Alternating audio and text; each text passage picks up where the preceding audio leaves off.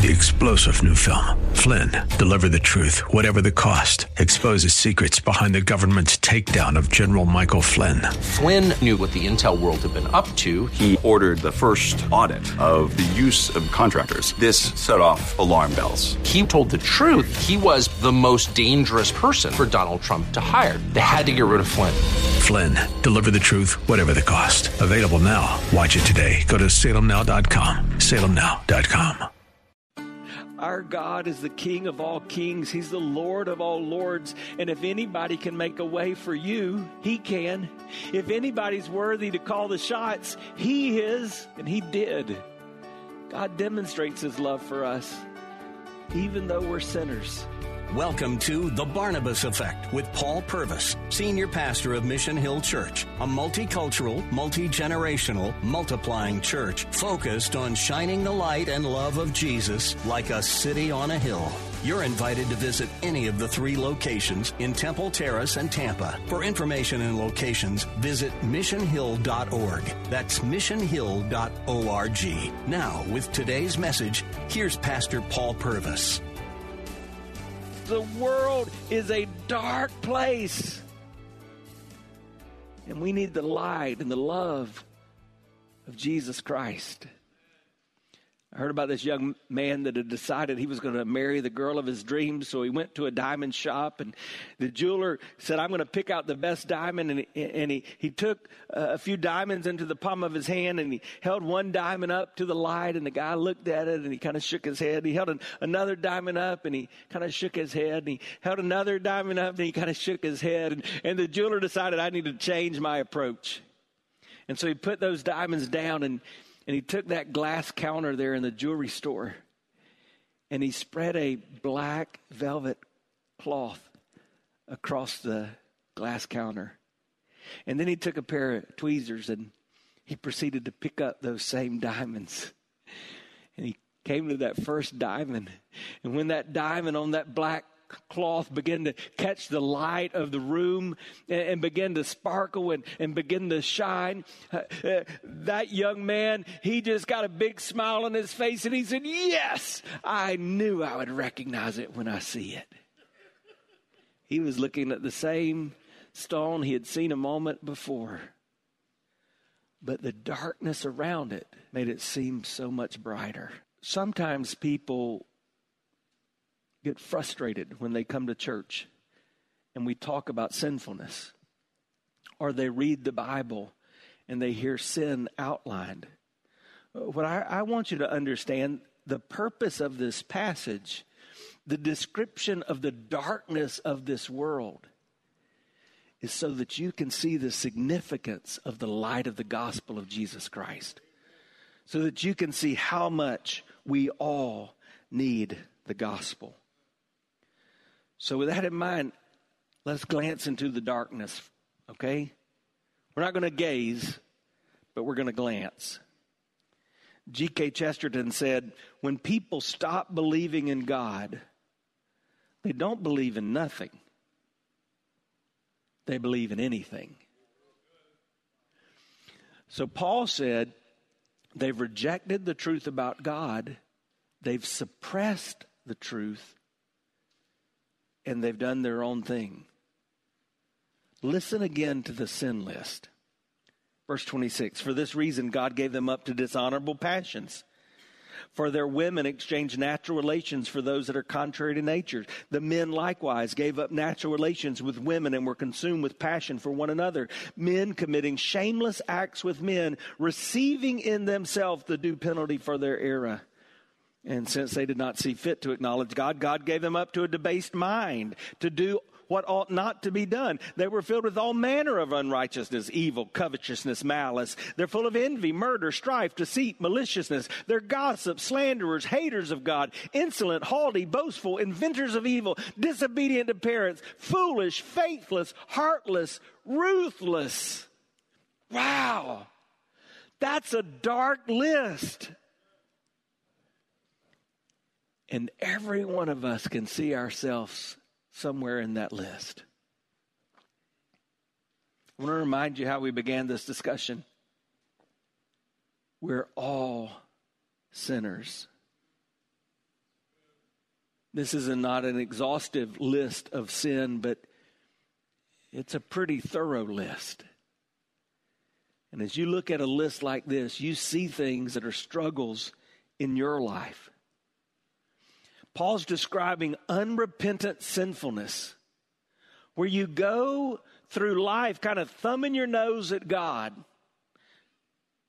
You've kind of heard, even in Jonathan's story at the beginning, how it's easy to get to that place where you just decide you're the master of your fate. You're going to do what you want to do. You'll roll with the punches. You'll take the punches because at least you're in charge. And that's what a lot of us do. And this list is a result of that decision. It's a life intent on living by our desires rather than God's design. It's not surprising that he begins this list with homosexuality. It's not surprising because really our sexuality was at the core of that original design of God. Remember what happened in the garden? God made everything, and then he took from the dust and he scooped out the dirt and he made Adam, mankind. And he said, all right, go out there and conquer this brave new world. But Adam looked around and he's like, man, I'm lonely. I need somebody else. And that giraffe, man, that thing is way too tall, and that gorilla, that thing is way too hairy, and that bird it just keeps flying away. And so God says, good point. Let me make for you the perfect complement, the helpmate. So he gives Adam some anesthesia, and he takes from Adam's side his rib, and he creates Eve, his good thing, the prime rib. Not from Adam's foot so that he would trample over her. Not from Adam's skull so that she might manipulate him, but from Adam's side so that they'd be hand in hand, side by side, complementing one another. And there they were in the garden. And when Adam woke up and Eve woke up, you know what Adam said? Whoa, man. This is very, very good. That's God's design. So if we're beginning to talk about how do you pervert, how do you delude, how do you complicate God's design, it makes sense that a sin list begins with homosexuality. And yet, it's important to note that he doesn't stop at that sin, does he? He gives a lot of sins on that list. Sins that we can all relate to, regardless of anything else in our life. Yet among Christ's followers today, there seems to be disagreement about this particular sin and about sexual sin in general. So since we're just walking through the passage of Scripture, I want to take a few moments and address this. A few things you need to understand about a biblical worldview of homosexuality. Number one, the Bible is clear. The practice of homosexuality is wrong. The Bible clearly calls that sin. It would be incorrect and unwise to assume, as some people do today, that God doesn't care about this sin. That what Paul refers to here is outdated or doesn't take into practice the culture of our day. In fact, remember to whom Paul was writing. The church in Rome. What do we know about Rome? Even in Paul's day, many of the Roman emperors were practicing homosexuals.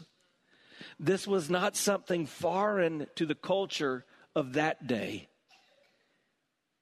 Paul refers to lesbianism because that was not as common in that day. But that male practice of homosexuality, man, it was. And that God's word clearly calls that sin. Because the Bible calls homosexuality sin, it would also be wrong to excuse this or any other sin by claiming, I was just born this way. Think about that for a moment. Do I believe that most people who struggle with homosexual attraction do have some sense that they've always felt that way. That seems to be the case with people I've talked to. But I also recognize that about other sin issues in our life. There's a lot of us that are born with a propensity or a proclivity to certain sins, whether it be alcoholism or other addictions, whether it just be that sexual attraction in general to a person of the opposite sex. Can you imagine if I walked into my wife, Kimberly, after 29 years of marriage and said, "Baby, I'm sorry that I keep cheating with these other women, but I'm just telling you, that's the way I was born. I'm constantly attracted to other women." Yeah, I think she would take a baseball bat and beat me upside of the head. I don't think that would be okay. The reality is you are born as a sinner. That's what we all have in common. But that, dear friends, is why we must be born again. That's why we need the hope of the gospel. Because of Jesus, we can be born again. We can be free of these chains of sin. You may have been born with innate anger or innate susceptibility to addictive behaviors or innate sexual desire. But in God's economy, desire never trumps His design. And when you elevate your desires above God's design, you always do so at your own detriment. That's why Paul would say, even to speaking of the men in homosexuality, and they did so even at the expense of their own punishment. Hi, I'm Paul Purvis, the lead pastor of Mission Hill Church, right here in Tampa Bay. Thanks for taking the time to listen to today's The Barnabas Effect. It's a ministry intended to encourage, equip, and empower you. You may not know this, but this ministry is made possible because of the generosity of listeners like you. We are able to be on the air because listeners like you are gracious and give to this ministry. Would you consider making a gift today? It would be our honor to send you a gift, a resource, as a result of your gift of any size. And you can make that gift by going to missionhill.org and clicking on the banner that says The Barnabas Effect. That will direct you to a simple way that you can give right there online. Thanks again for listening to The Barnabas Effect today. And now, we continue with our message. I want to remind you of something, though. Desire in itself is not sin. You do realize that, right? We have these temptations we battle. And I've come to believe that even in this area, there are people that struggle with desire, men for other women, women for other men than their spouses. There are people who struggle with desire that is called same-sex attraction. So what do you do with that desire? The half-brother of Jesus spoke to this in James. Listen to verse 14 of chapter 1. But each person's tempted when he's lured and enticed by his own desire. Then desire, when it is conceived, gives birth to sin. And sin, when it's fully grown, brings forth death. Desire becomes sin when I act on that desire. That's why, again, as I talk to folks who struggle with same-sex attraction, often there are many of them who say, I have prayed that God would just take away this desire. When I talk to folks who struggle with addictive behaviors toward alcoholism or drugs, I know many who would say, I've prayed that God would just take away this desire. And that's not always the way it works. But that desire can't trump God's design. It's not the natural way. What we know from Scripture is that any sexual sin that goes against God's plan of one man and one woman together in a marriage relationship, any sexual sin outside of that is wrong and against the will of God.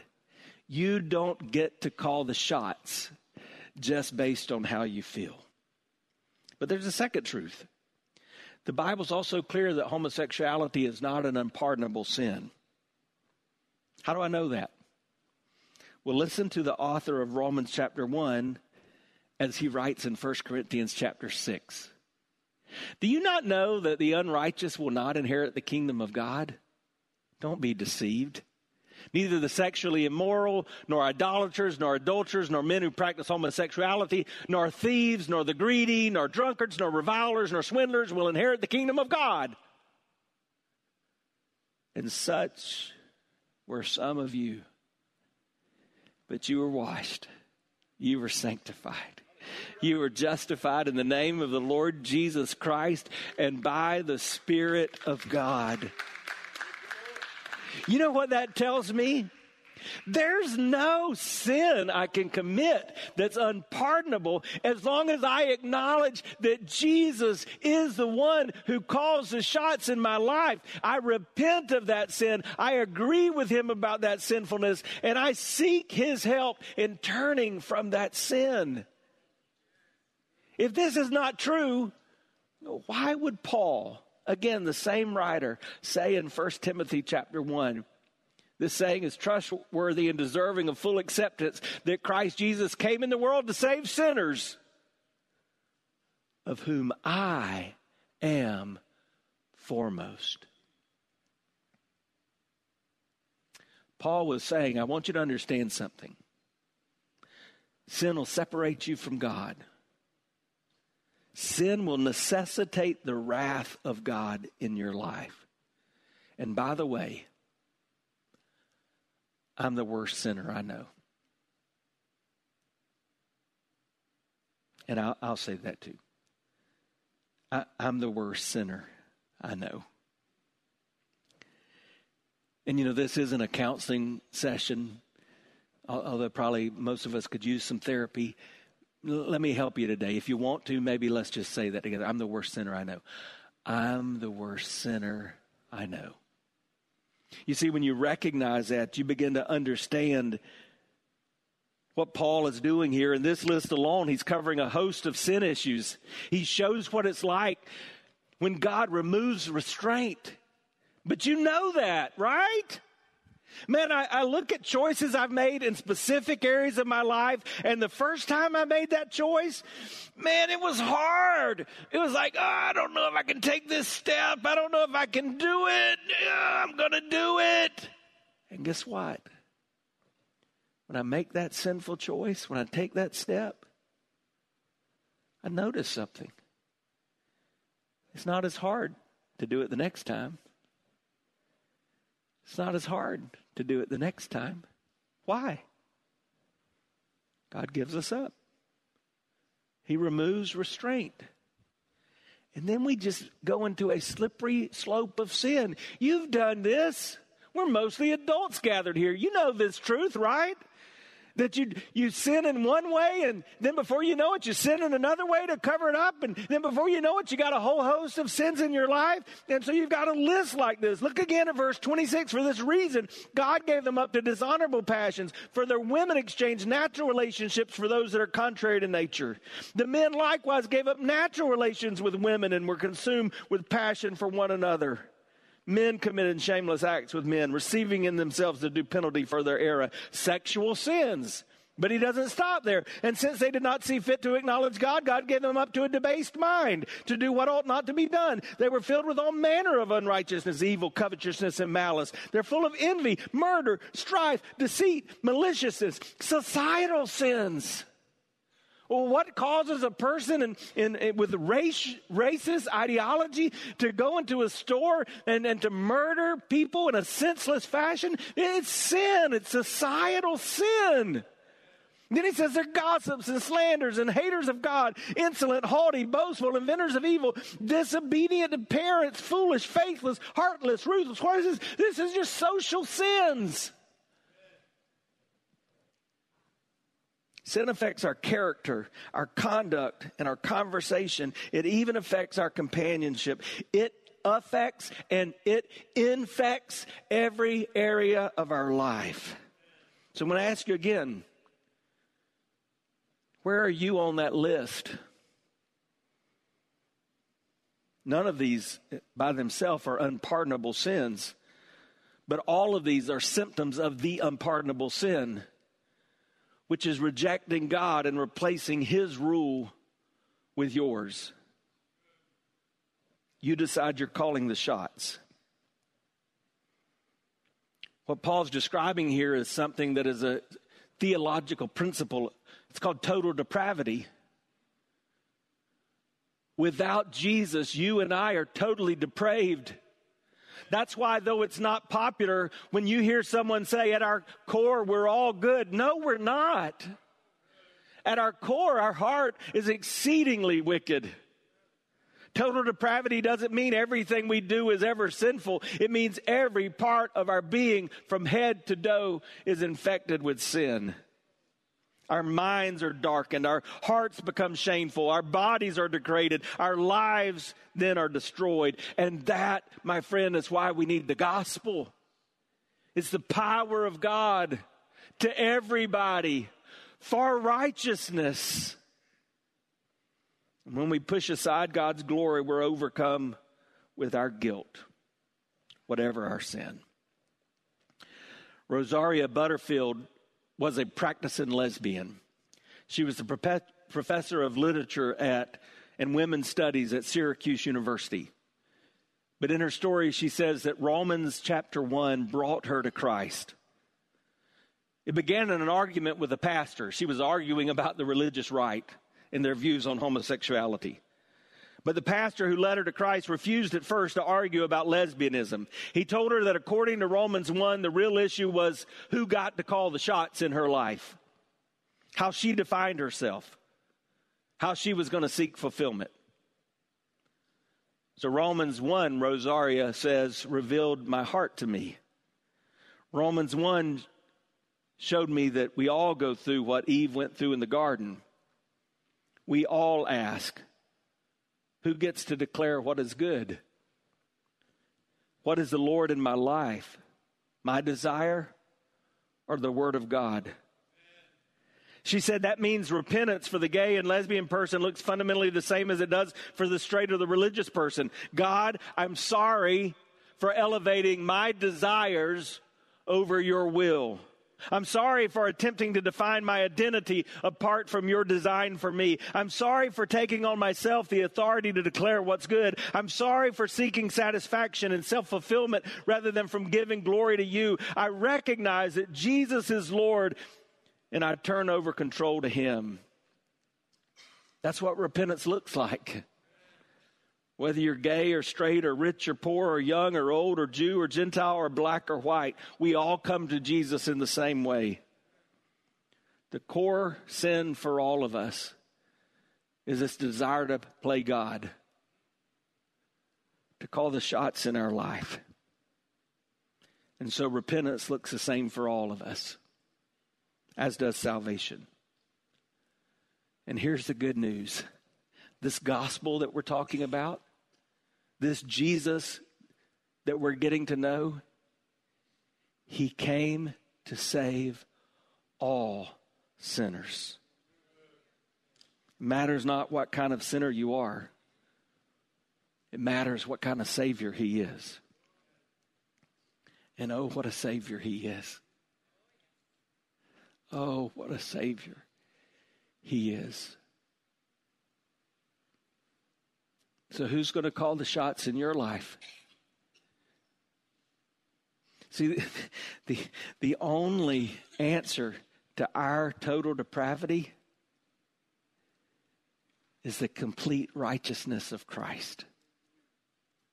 So let me remind you of what we've been learning and what you can express even through these little bracelets.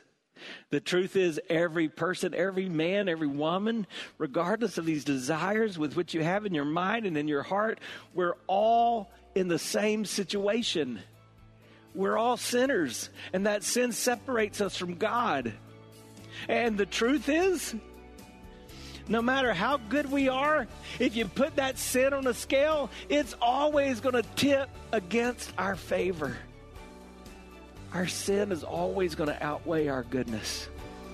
You've been listening to The Barnabas Effect with Pastor Paul Purvis. The Barnabas Effect is here to provide listeners like you with biblical truth and spiritual encouragement. But it can't be done without your financial support. Go to missionhill.org and click on the Give tab. Your financial support helps us reach those seeking truth about God and themselves. Thank you for giving at missionhill.org. And join us weekdays at 9 a.m. for The Barnabas Effect with Pastor Paul Purvis on Faith Talk, AM 570 and 910.